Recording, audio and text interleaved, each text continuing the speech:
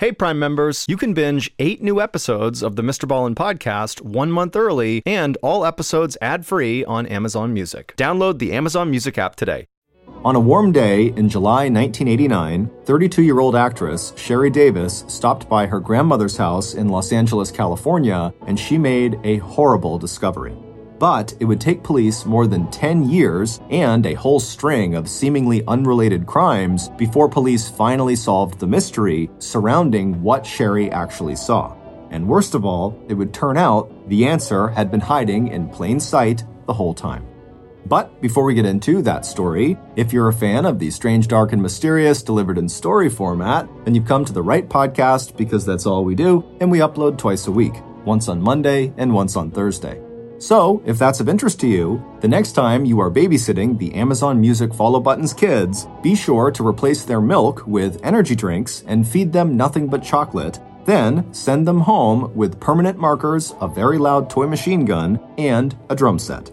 Okay, let's get into today's story.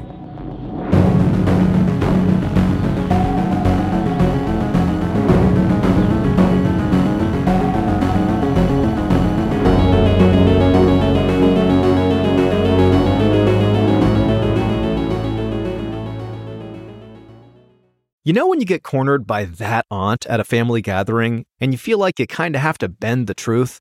You know, the aunt who asks you, when you're getting married or what's going on with that promotion or why you still haven't moved out of mom and dad's basement, only for her to not really listen to your answer and just basically judge you.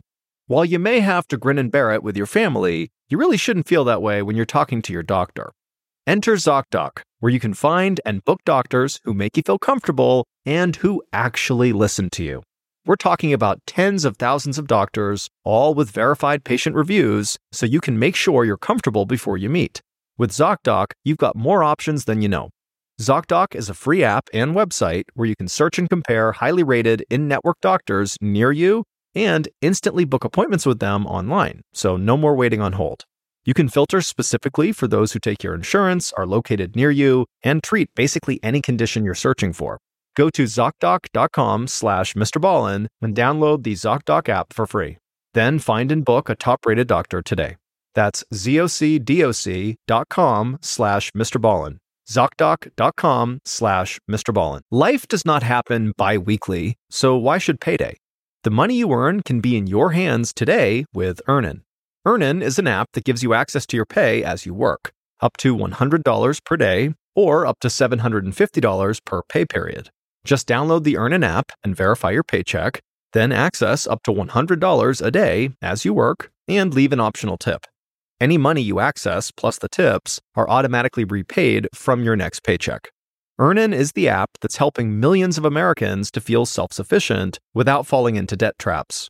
So download Earnin today, spelled EARNIN, in the Google Play or Apple App Store. And when you download the Earnin app, be sure to type in Mr. Ballin under podcast when you sign up, because it will really help the show out. Again, that's Mr. Ballin under podcast. Earnin is a financial technology company, not a bank, subject to your available earnings, daily max, pay period max, and location. See earnin.com/TOS for details. Bank products are issued by Evolve Bank and Trust, member FDIC. It was June of 1988, and 71-year-old Myra Davis could hardly contain her excitement. Just when she thought her working days were over, the former Hollywood actress was suddenly back in the entertainment business. As Myra stepped out the front door of her modest home in Cheviot Hills, California, the attractive grandmother with the high cheekbones and easy smile wasted no time in heading for the garage at the back of her property. During her 50-year-long career in show business, Myra had developed a reputation for being punctual, reliable, and hardworking.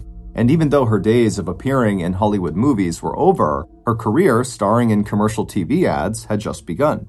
And Myra, ever the professional, was determined to build just as good a reputation in her new line of work as she had built in her old line of work. Walking briskly down the driveway to the car parked in the garage at the back of her property, Myra made a note of not looking over at her neighbor's house. She didn't want her good mood spoiled by the sight of the owner's teenage son staring out his window at her. A minute or so later, and Myra had slipped behind the wheel of her tan and brown Chevrolet Malibu, turned the key in the ignition, and was backing out of her driveway onto her quiet residential street. As Myra pulled away from the single-story white bungalow and headed west to the city of Los Angeles, she couldn't help but think of all the changes she had seen during her 40 years in that house and in the entertainment business she loved so much. Myra knew that she was incredibly lucky to have had a career in Hollywood that spanned more than 46 years, let alone this second chance now as an older woman to get regular employment with TV ad agencies. But then again, not everyone who headed for Hollywood would have been satisfied with the kind of practical career decisions Myra had always made for herself. Because the key to Myra's success was the fact that she had kept her ambitions fairly modest, and she never yielded to the temptations and distractions of fame, drugs, alcohol, or scandalous affairs. The same had not been true of her husband. After having achieved moderate success as a cowboy actor when Myra met and married him in 1934, Robert Davis died of an overdose 37 years later. And over the course of that long and often troubled marriage, not only did Myra take care of the couple's 2 sons, she was also the one who kept getting offers of more work. In fact, ever since Myra had left her hometown of Albuquerque, New Mexico at the age of 14, migrated to California, and landed a bit part with Hollywood Studio, she'd carved out a niche for herself not as a famous actress, but as someone whose role was to support those famous actresses. After starting out as a dancer, Myra soon shifted gears from what studio called first team work, which was done by leading actors and actresses, to second team technical assistants that rarely resulted in getting your name listed in any film credits. Even though she still took the occasional role as a dancer or made an on-camera cameo appearance, Myra's bread and butter had quickly become her work as a stand-in or body double. A body double is someone who actually replaces the star during filming. A stand-in is a person who replaces the star during the setup of movie scenes, when lighting, camera, and sound technicians spend hours preparing for or rehearsing an actual scene.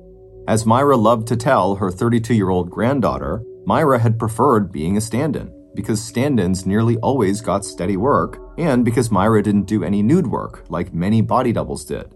At the thought of her granddaughter, Myra smiled.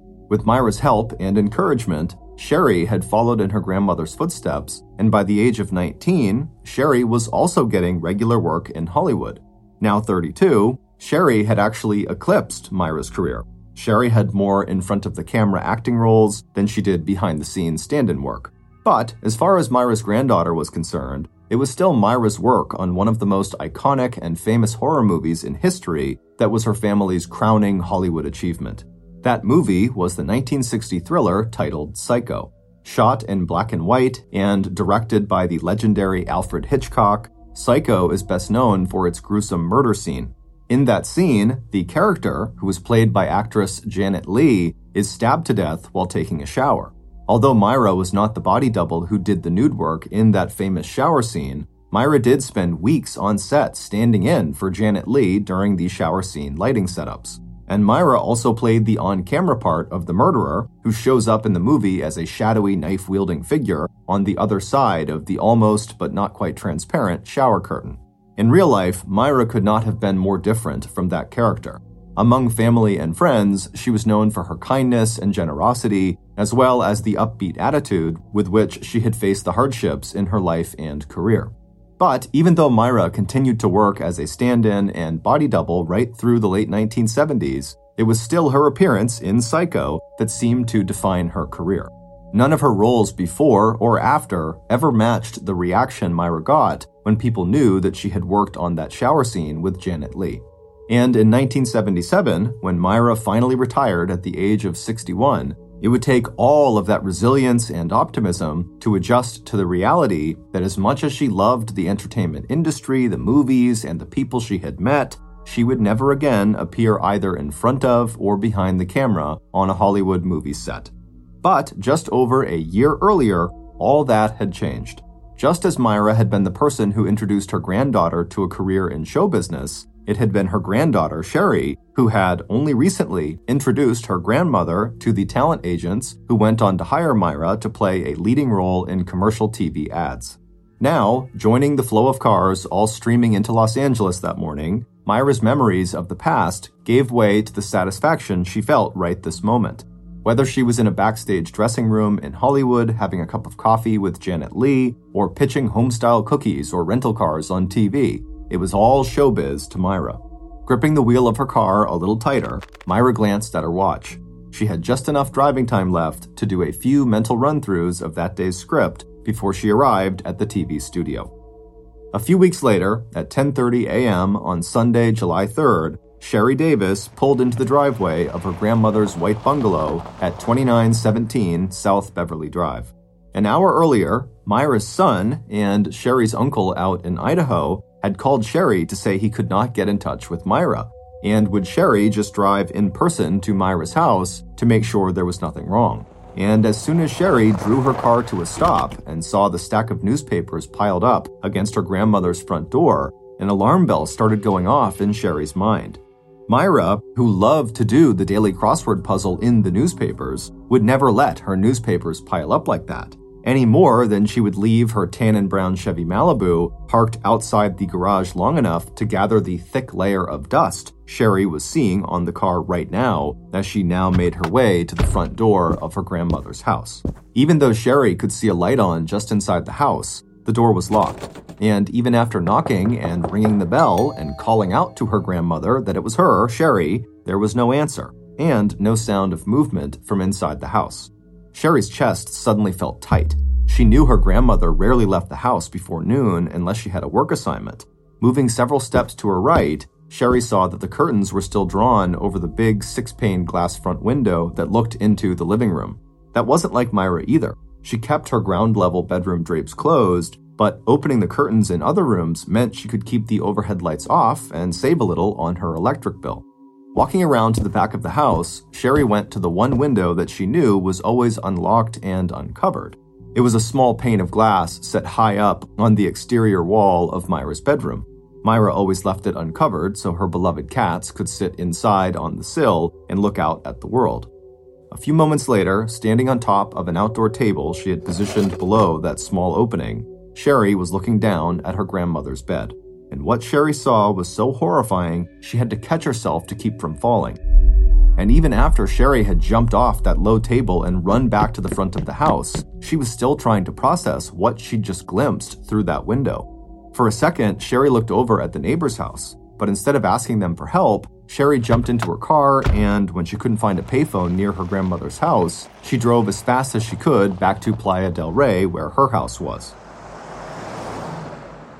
Stumbling in through the front door, Sherry told her husband, John, exactly what she had seen. By the time first responders had arrived at Myra's house on South Beverly Drive that Sunday morning, Sherry's husband was there to meet them. Unlike Sherry, John had brought the keys to Myra's house with him, and a moment later, the emergency medical technicians had unlocked the door to the little white bungalow. But it would turn out that the medics and police were much, much too late to help Myra. The 71-year-old grandmother lay on her bed, the bedspread and sheets bunched underneath her. Naked from the waist down, her belly was distended, and her maggot-infested body was already in an advanced stage of decomposition. A little over an hour before, when Sherry had looked through the small window into her grandmother's bedroom and seen her grandmother's swollen and lifeless body, Sherry had told herself that Myra must have died of a heart attack or some other natural cause, and that the condition of her body must be due to the fact that Myra had been lying there undiscovered for days. But Sherry's assumption had been wrong. There had been nothing natural at all about her grandmother's death. According to police, the woman who now lay on that rumpled bed and who had once famously played the role of the murderer in the hit movie Psycho had herself been violently raped and then strangled to death with a pair of her own nylon stockings. Cheviot Hills, where Myra lived, was not a high-crime area. Located west of Los Angeles, it was a modest but affluent neighborhood that had, over the years, been home to many actors like Myra and her husband. With its views of the local golf course and country club, it was a place where residents felt safe, and where murders like this just did not happen. But despite the public pressure to find and punish the person who killed Myra, right from the start, the investigation into her death was complicated, not only by the delay in discovering Myra's body, but also by a lack of suspects and obvious motives.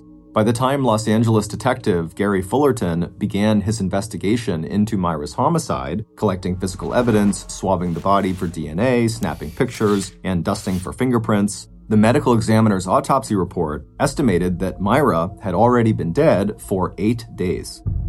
And looking at the crime scene, Detective Fullerton's first assumption was that Myra had been the victim of a random burglary, meaning she may not have had any personal connection to her killer. To Detective Fullerton, it looked like someone had rifled through Myra's nightstand and ransacked her dresser. In addition, the contents of Myra's purse were scattered across the bedspread and floor. But Sherry, who was absolutely stunned to find out that her grandmother had been murdered, had no trouble at all coming up with a potential suspect. Within hours of her grandmother's death, Sherry had directed police attention to the house immediately adjacent to Myra's property. Although it was no larger than Myra's own small 3-bedroom home, the neighbor's house seemed to be overflowing with people.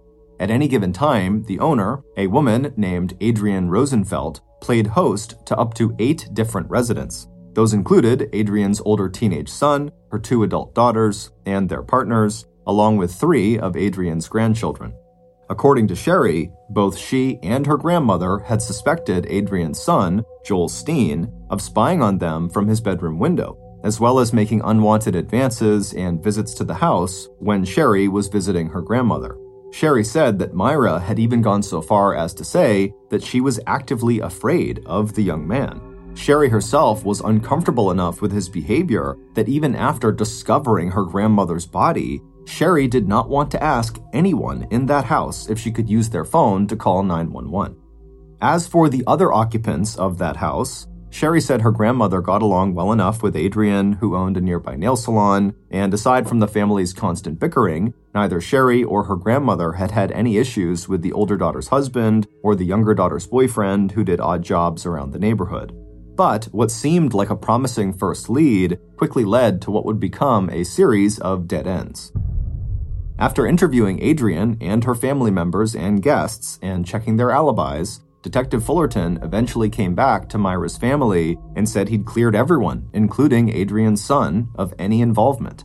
Instead, based on conversations with an assortment of neighbors, as well as some of Myra's family members and people she knew through her work at the TV studio, the detective had a new name at the top of his suspect list, and that person was none other than Sherry's own younger brother. According to Myra's neighbors, Myra's 31-year-old grandson, a known drug abuser who had a history of asking Myra for money, had recently been living at Myra's house. And although Myra's grandson would later provide investigators with an alibi and pass a lie detector test, he would remain a person of interest to the Los Angeles police force, especially when every other lead that Detective Fullerton pursued in the weeks that followed came up completely empty. And months later, when the Myra Davis murder case ground to a halt and the murder file was quietly shelved alongside dozens of other unsolved cold cases handled by the Los Angeles County Police Department, Sherry's brother remained under that cloud of suspicion.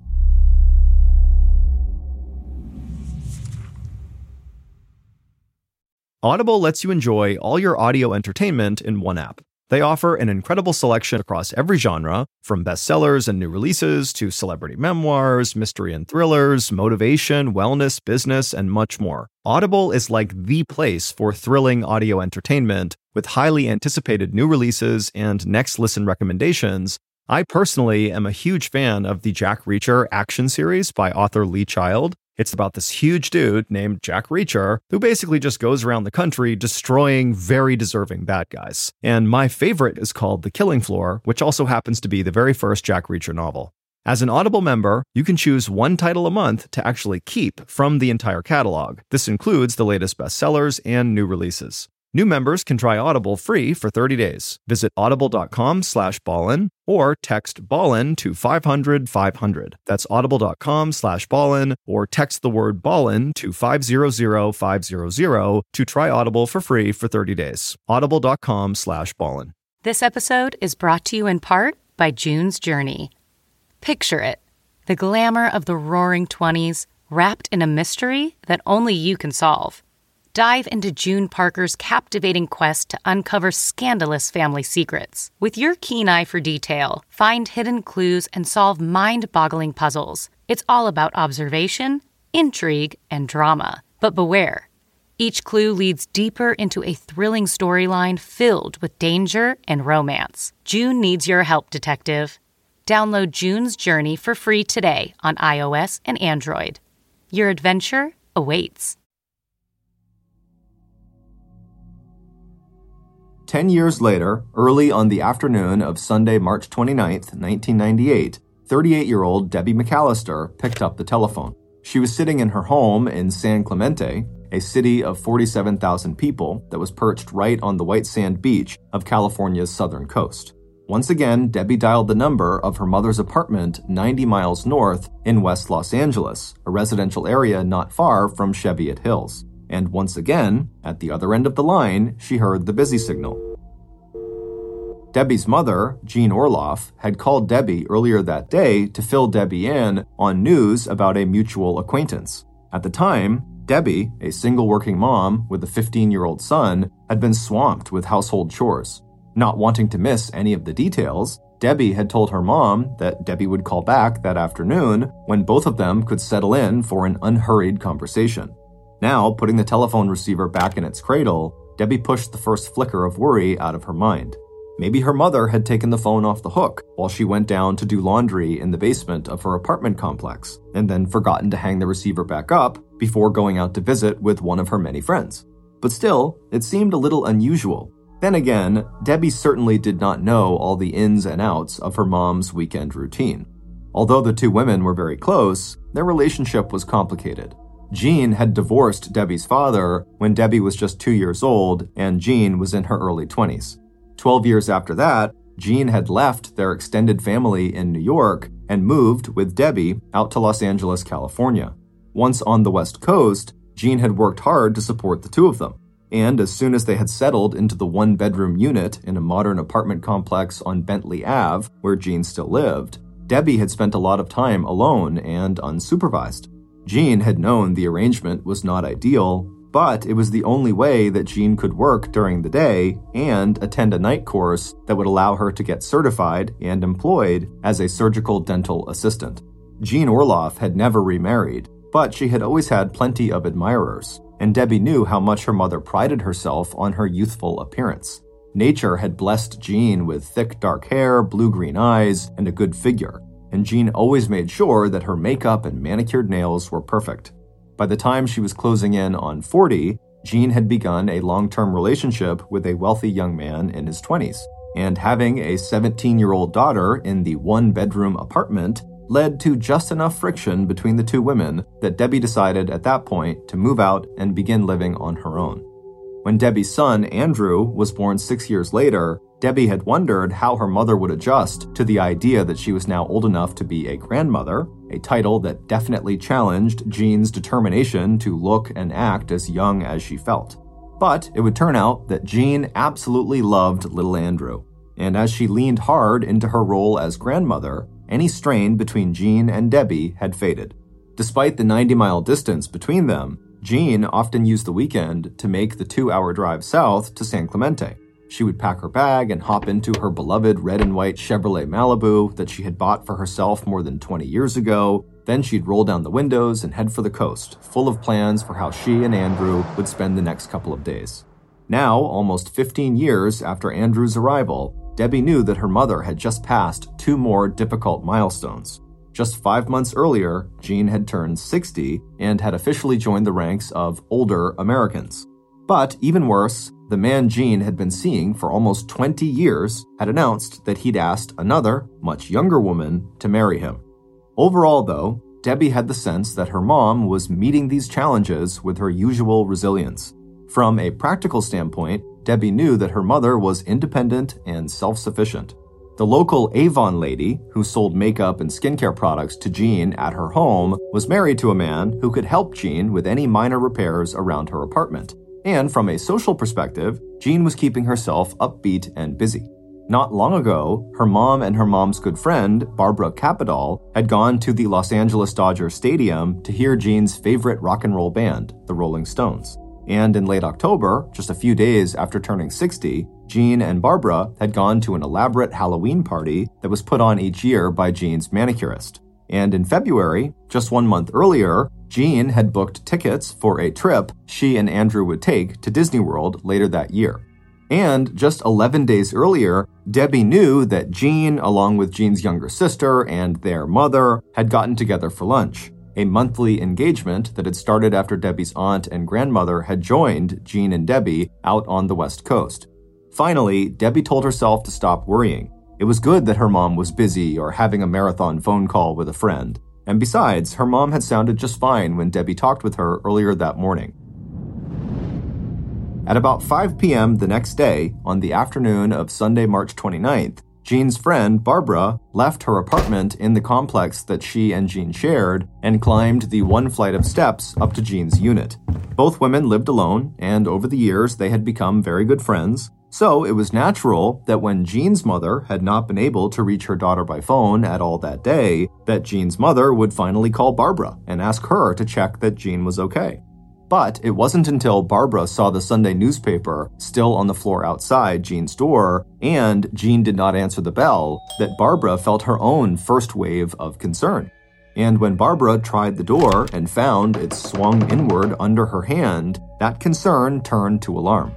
Jean was always careful to keep her doors locked, and even when she was expecting company, Jean always used an intercom and buzzer to greet people before letting them inside. The first thing Barbara noticed when she walked into Jean's apartment was the smell of smoke, not from Jean's cigarettes, but more the smell of fabric burning. But even as Barbara pinned what the smell was down, she came to a sudden, horrified stop. The door to Jean's bedroom was open, and from where Barbara stood just a few feet away, she could see Jean's naked body sprawled face down across the king-sized bed. Jean's feet, hanging over the edge of the mattress, were blue. There was blood around Jean's head, and then Barbara saw the source of the smoky smell she had noticed when she first walked in. The dust ruffle around the bottom of the bed had been partially burned, and even though the fire had burned itself out, there was something so off about Jean's lifeless and discolored body that Barbara did not have to check for a pulse to know that her friend was dead. And even as Barbara began to back out of the apartment before turning to run down the stairs to her own unit, where she would call 911, other details of the scene seared themselves into Barbara's memory. The way Jean's body looked like it had been thrown onto the bed, the phone on the floor rather than on the nightstand, and the receiver off its cradle. Then there was the uncharacteristically messy pile of towels heaped on the floor in the bathroom instead of folded neatly on the towel racks, and that blood around her friend's long dark hair. And as Barbara picked up the phone and dialed 911, her brain kept screaming one single word: murder. But within the next hour, as first responders from the fire, police, and emergency medical unit flooded into the apartment complex on Bentley Avenue, Los Angeles County Police Sergeant Christopher Giles was forming a very different impression of what had caused the death of 60-year-old Jean Orloff. After observing Jean's body and learning that Jean was a heavy smoker and that she took heart medication, Detective Giles announced that the victim had likely died of natural causes like a heart attack, and that the fire must have been caused by Jean dropping a lit cigarette. This assessment was met with blank silence before the fire captain, whose crew had also responded to the 911 call, pointed out to the detective that people who die of heart attacks are usually found lying face up, not face down. The fire captain also pointed to a red crease on Jean's neck. And to him, not only did the fact that the phone was off the hook seem unusual and possibly suspicious, the burned bed skirt looked more like a deliberate arson attempt than an accidental fire. But not only did Detective Giles dismiss those concerns, the county coroner would later agree with Detective Giles and rule that Jean had, in fact, died of a heart attack.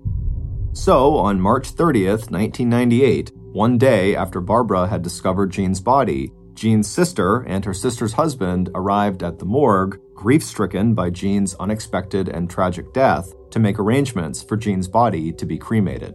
And that would have been the end of any further investigation into the death of Jean Orloff, if not for the work of a sharp-eyed public official who noticed two important errors in the paperwork provided by the county coroner's office. It turned out that Jean's own doctor did not believe that Jean's heart condition was serious enough to have caused a fatal heart attack, and he had refused to sign off on the coroner's death certificate. Not only that, but no one from the coroner's office had ever examined Jean's body at her apartment or filed an official record of Jean's death. So, on April 2nd, 5 days after Jean's body had been discovered, and 1 day after her grieving family had gone forward with her memorial service, an investigator with the coroner's office arrived at the morgue to do a second examination of Jean's body before releasing her remains to the family. But as soon as the investigator arrived at the morgue and opened the plastic cover that encased Jean Orloff's dead body, he knew that there would be nothing routine about the examination of this body. The red crease that the fire captain had noticed on Jean's neck had deepened to a dark purple bruise. There was also a trail of bruises from Jean's cheekbones down to her lower legs, and tiny red spots filled the whites of Jean's eyes. It was instantly clear to the investigator that Jean had not died of natural causes. She had been strangled to death. Not only would an autopsy confirm this, it would also show that Jean had been sexually assaulted. And even before that autopsy was completed, a new investigation into Jean's death was underway.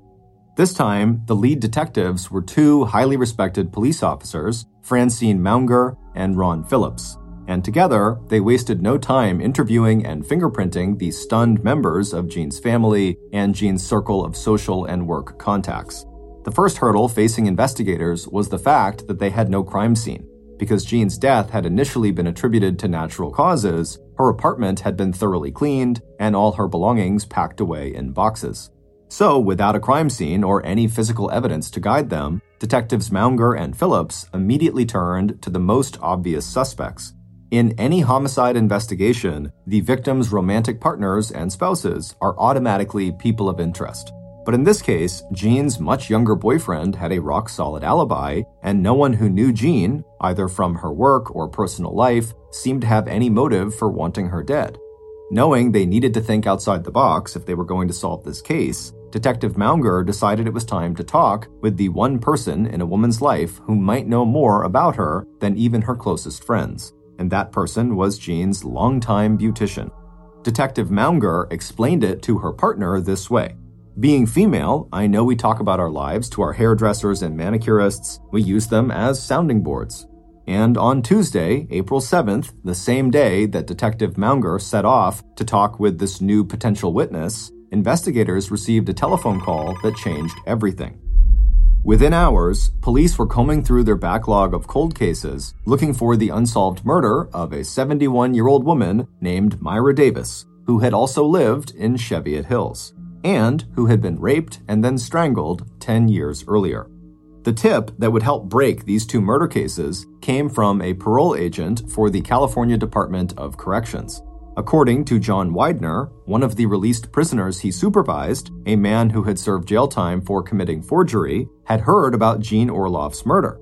And not only did the details of her death, sexual assault, and strangulation remind this ex-con of another earlier murder, but this ex-con also knew the name of one man who had a connection to both victims.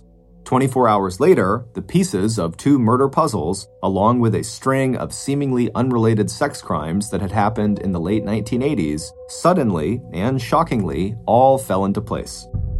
Over the weeks that followed, the names and images of Jean Orloff and Myra Davis, along with references to the 1960 horror classic Psycho, all started appearing in the pages and on the screens of state and then national media.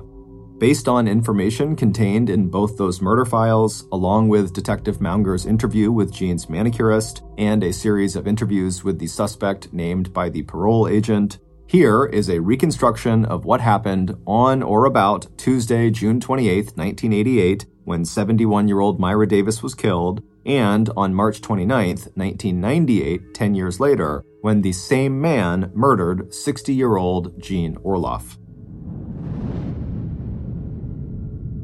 Back in 1988, Myra's killer had already developed a very unwholesome fascination with women and violence. And Myra, a vulnerable older woman he saw every day, had become an object of great interest to him.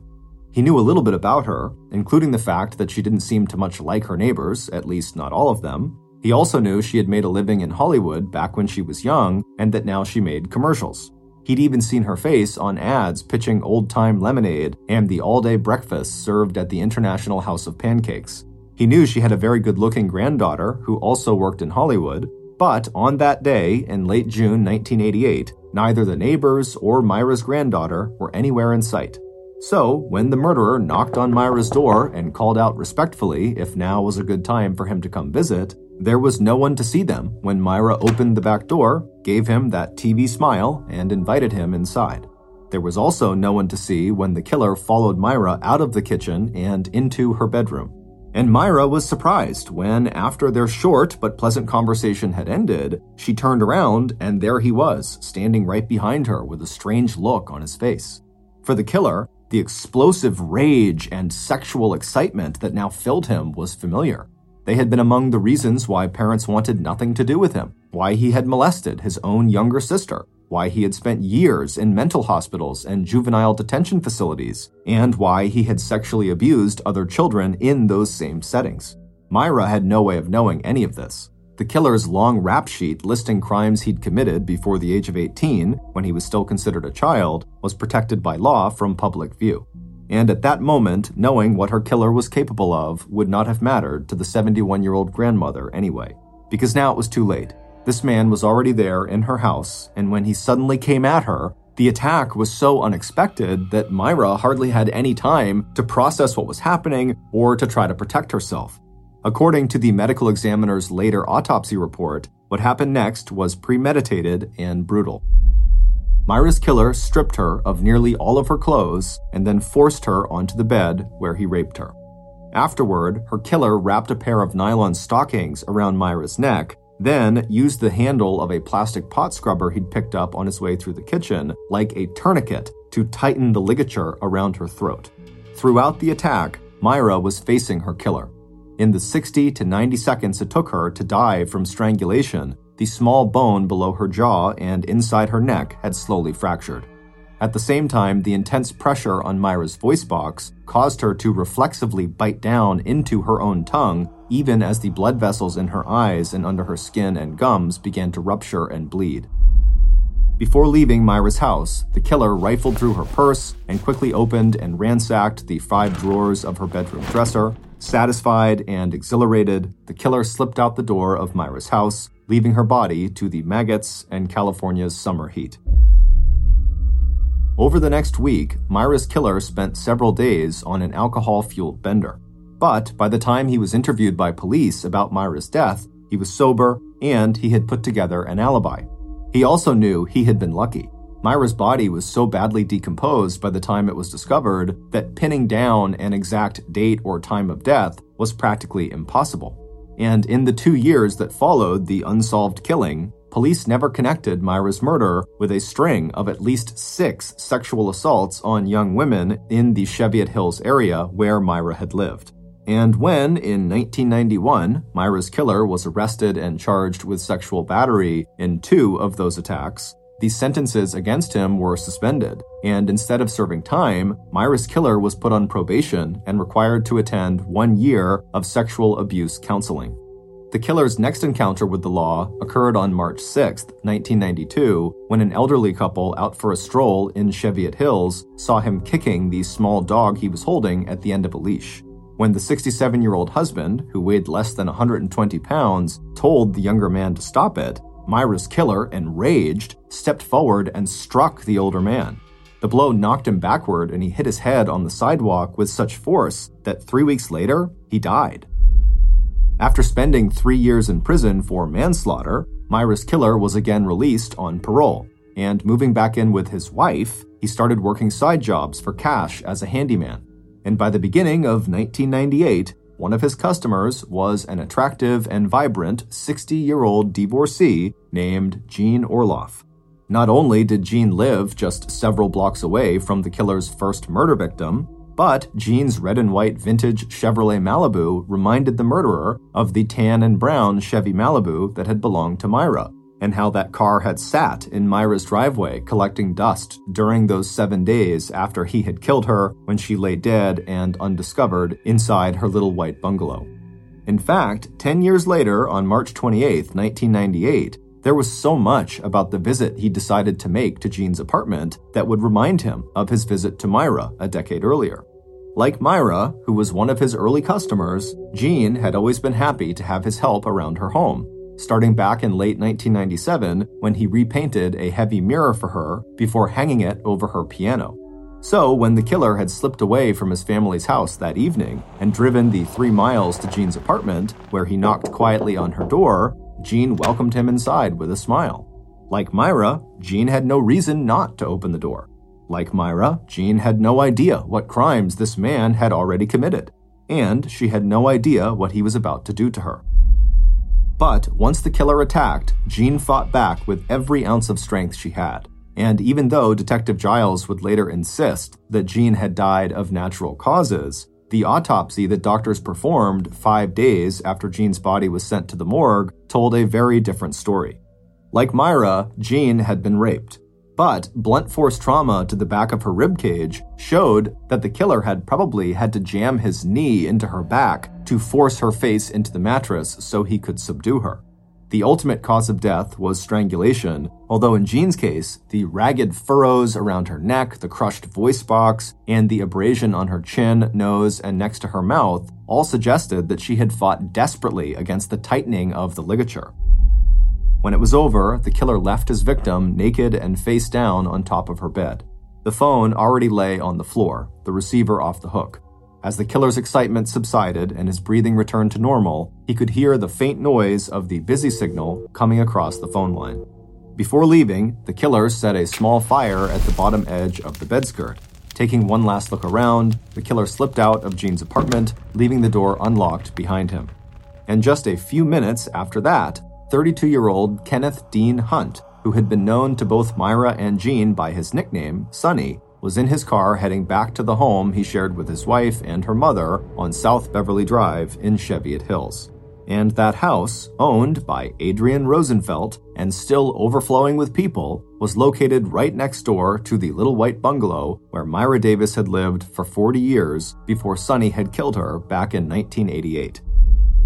It would turn out that the 32-year-old handyman who murdered both Myra Davis and Jean Orloff had been the boyfriend of Adrian's younger daughter, the man who made most of his money doing odd jobs for their neighbors.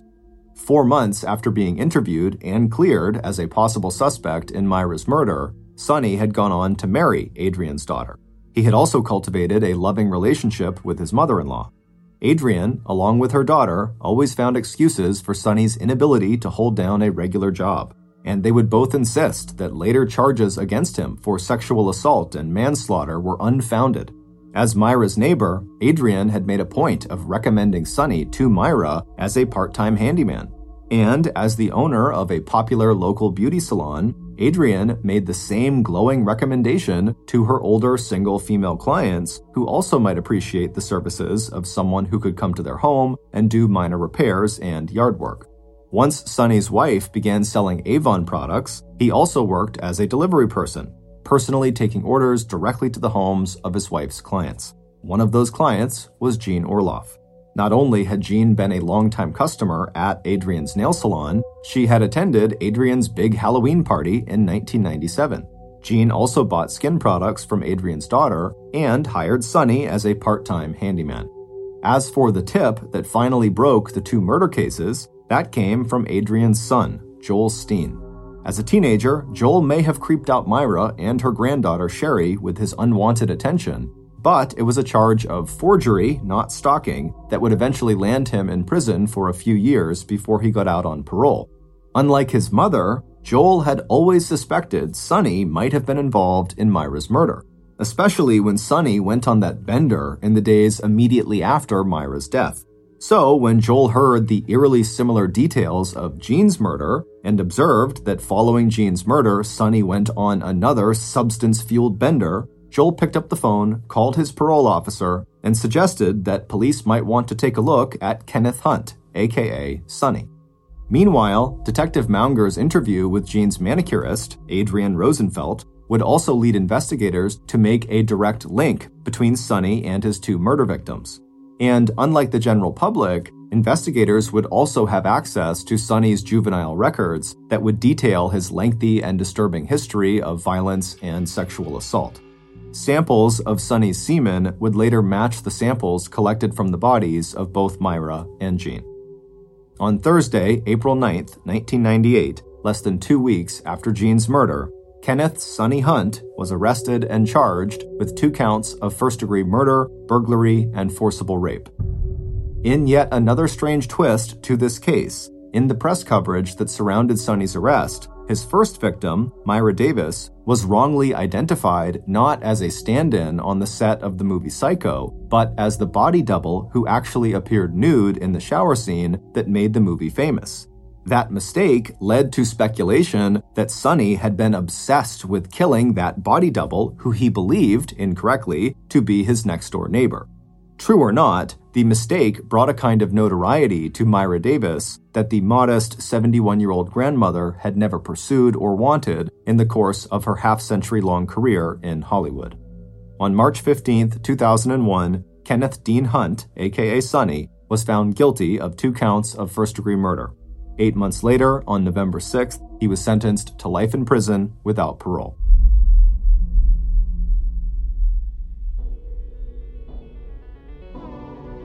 Thank you for listening to the Mr. Ballin podcast. If you got something out of this episode and you haven't done this already, the next time you're babysitting the Amazon Music Follow Button's kids, be sure to replace their milk with energy drinks and feed them nothing but chocolate.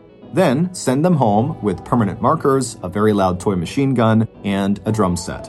This podcast airs every Monday and Thursday morning, but in the meantime, you can always watch one of the hundreds of stories we have posted on our YouTube channel, which is just called Mr. Ballin. Consider donating to our charity. It's called the Mr. Ballin Foundation, and it provides support to victims of violent crime as well as their families. Monthly donors to the Mr. Ballin Foundation Honor Them Society will receive free gifts and exclusive invites to special live events. Go to MrBallin.Foundation and click Get Involved to join the Honor Them Society today. If you want to get in touch with me, please follow me on any major social media platform and then send me a direct message. My username is just @MrBallin, and I really do read the majority of my DMs. Lastly, we have some really cool merchandise, so head on over to shopmrballin.com to have a look. So, that's going to do it. I really appreciate your support. Until next time, see ya.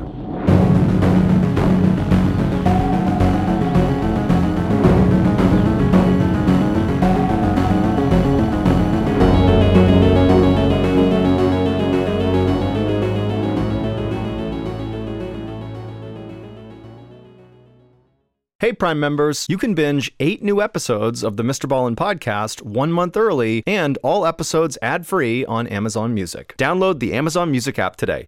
And before you go, please tell us about yourself by completing a short survey at Wondery.com/survey. Hey, Mr. Ballin fans, here's some great news. You can now listen to all Ballin Studios shows ad-free on Amazon Music. That's right, you can listen to shows like Run Fool, Bedtime Stories, and Mr. Ballin's Medical Mysteries without any ads. What's more, you get access to the Mr. Ballin podcast, Strange, Dark, and Mysterious Stories, 1 month early and ad-free, and all this is included with your Prime membership. You also get access to other amazing shows like Morbid, 48 Hours, and 2020 ad-free too. You know what that means? Uninterrupted listening, so no more cliffhangers. Immerse yourself in the world of true crime with Amazon Music with the most ad-free top podcasts. And it's all included in your Prime membership. To listen now, all you need to do is go to Amazon.com/Ballin. That's Amazon.com/Ballin, or download the free Amazon Music app. It's just that easy.